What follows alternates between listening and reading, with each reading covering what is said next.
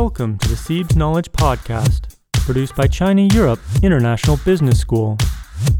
In this episode, Associate Professor of International Business and Strategy Shamin Prashantham speaks with Curap founder and CEO and Siebes MBA Class of 2014 alum Dr. Kota Satake about how his company is leveraging technology to pioneer the future of healthcare.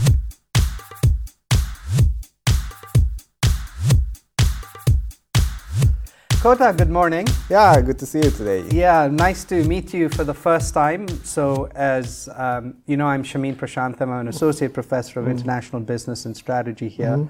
And I teach the Entrepreneurial Management course, which you probably also had when you were on campus. Just for our viewers, can you introduce yourself briefly, Kota? Okay, I'm a founder and CEO of Curap, which is a digital health startup in Japan. And I was in the class of 2014 in Siebes. So I was here between 2012 to 2013. And after that, I went to Johns Hopkins because I was in the dual degree program here. Right. Well, terrific to meet you. And I'm looking forward to learning a little bit about your startup, how you came about creating it, and what your plans are for the future. In fact, you're a medical doctor by training. Yes. And you were the first participant in our dual degree program with Johns Hopkins, which is, of course, a terrific university in the healthcare space. And after that, you decided to start this company called Curap. But tell me a little bit about how you identified the opportunity in the first place. The moment that I came up with the idea of the startup Curap is when I was in the Johns Hopkins. I think it was October in 2013. And at the time, I was doing the research about health informatics in Johns Hopkins. And I have read so many papers, academics, research, and I found that... Sorry, so you said health informatics. So that's basically the intersection of information technology and health? Yeah, health informatics is kind of academic fields of health ITs. When you talk about health ITs, it's more like ITs which applied into the healthcare. Sure. But when you talk about informatics, it's something like research or academics to see or evaluate the power of the technology in healthcare. So got it. It's kind of a similar, but definition is kind of different. Right. So you were reading academic papers in this area, and then what happened? Yeah, and one of the papers that my faculties recommend me to read, and it shows that it's about the applications which diabetes patients use every day. And a few months later, the data shows the patient who uses the app, it's much better outcomes than the patient who don't use the application. So at the time, I was kind of surprised because when you talk about the treating patient, doctors always thinking about using medications or medical device to cure disease. But it's not medication or medical device. It's application. It's totally different concept of like treatment tool. So at the time when I found out the evidence of the applications, I could see the future that in the hospital in the future, doctors take advantage of the power of medication, medical device, and also applications. So at the time, there was a moment that I came up with my ideas of the Curap. Super. And so you go back to Japan and then you decide to start it.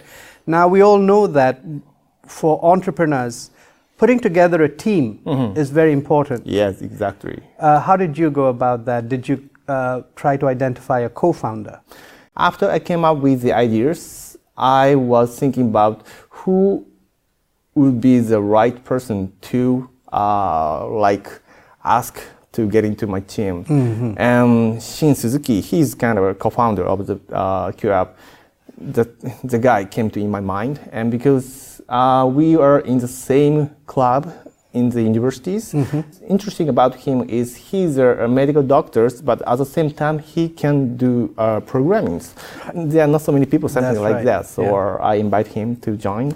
But at the beginning, he was interested in my companies, but still he was not like motivated to do the full commitment to to my company because it was just kind of beginning of the startup. So there's no companies, there's no money, there's no something like a trend in Japan. So at the time he was doing research and he wanted to focus on the research, but I did ask again him join, and I think when I gave him a title of CTO, I thought that he was kind of moved, and my company got financed by some successfully, and he decided to come to my companies. Great. So what is CureApp?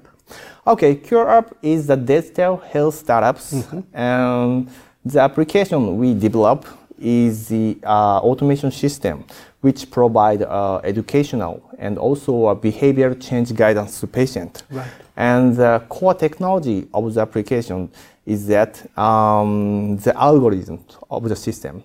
When I say a patient, and like listening to the patient voice or blood data or other kind of medical data, we diagnose the status and provide appropriate treatment guidance to patient. So the system do the same things on behalf of doctors. So that is a kind of a core technologies. Very interesting. Yeah. Tell me a little bit about founding a startup in Japan. Founding a startup in Japan is kind of a difficult, more difficult than doing that in United States or in China. When you look at a startup in the US, there are so many stakeholders, so many people, so many startups, so many investors, so many supporters. Support, there's more support in the there's more supportive ecosystem. But Japan also has the ecosystem, but that's not so big as the US or China. So it's not so easy to do the startup in Japan. But still, this kind of atmosphere is moving to go positive right now. So we are having more and more startups and more and more investors, and also money comes into this kind of startups. Okay. Okay. So tell me a little bit about the key milestones that you've achieved so far. The business model we are doing is similar to the business model of the bio ventures. Okay. So we have achieved 3 clinical trials in Japan so far. Right. Feasibility studies and intervention studies, and also like official randomized control study to get the approval from the government. And we have achieved 3 of them already. So we are kind of doing the process of getting a regulatory approval for the application, which is going to be the first case in Japan. Okay, wonderful. And you've raised money already, you've said? Yeah, we financed so far 4 times. Oh, wow. Yeah, so we did Series A, B, C, D, and totally we financed about 20 million USD so far. And actually we are doing a final pre-IPO round right now, so it's going to be the last round. So clearly you are already being seen as a very promising startup, you're making progress, but I'm sure given your educational experience, which combined both China and the US, the 2 biggest economies in the world, I'm sure going forward you have plans to expand beyond Japan. Yeah, of course. In the last 4 years, we focus on Japan because it's kind of main market for us. But this year, we have actually started the business in the US. And we are also in the process of getting FDA clearance right now. Right. So hopefully in the few years later, I want to come back here, China. I want to start expand business here. So that is kind of a future plan. So the US is probably the immediate term expansion, and then China maybe in the medium term. Yes, exactly. How do you view China? What was the impact of having studied here at SEEBS and in China? How has that impacted you in terms of looking at China now for opportunities? It was huge impact on me, like SEEBS MBA program. Before I enter the SEEBS, I was in the hospital and doing the clinical work and seeing a Japanese patient. So that was a great job, but it's kind of it gives me some kind of limited view of the world. Right. So after I get into the SEEBS, I have seen a lot of people like from many countries, and each of them are different. So I was impressed. And one thing that I found is that everyone is really, really like positive for the future. That was kind of that gave me great impact on me. So that pushed me to go to new world. And as you expand this business beyond Japan into the US and China, what do you expect that you may have to do differently in these markets? Yeah, basically the product is the same. The business model is the same. But what is different? That is people and cultures. Because I have lived in these countries, so I have seen many peoples. People are in each country. People are different. So that that could be a challenge. But at the same time, I think I'm going to enjoy the challenge to overcome. Sure. Yes. Sure. Specifically in relation to the sort of application CureApp is, can you give me an example of how, say, American consumers will be different from Japanese consumers or Chinese consumers might be different? One of the products we are developing in Japan is that we are developing a CureApp for hypertension. Right. The application provides some lifestyle guidance to a patient. And for example, in Japan, the application provides some guidance to avoid miso soup. Because in Japan, everyone drinks miso soup, but miso soup induces hypertension.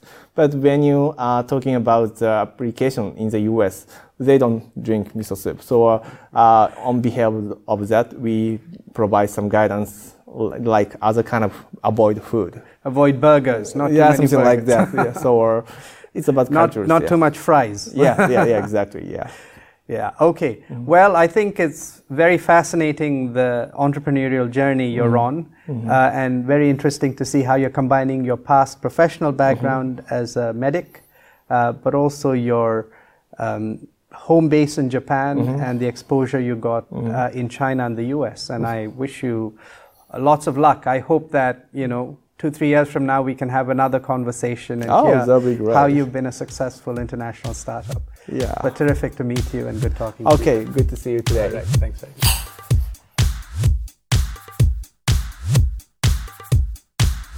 Thanks for listening to the SEEBS Knowledge Podcast. Keep up with the latest in Chinese economic and global business trends by subscribing to the SEEBS Knowledge Podcast on iTunes or through your favorite podcast app. More SEEBS knowledge available through courses at our China campuses in Shanghai, Beijing, and Shenzhen, our Africa campus in Accra, Ghana, or our European campus in Zurich, Switzerland. SEEBS is the bridge that connects the world and China.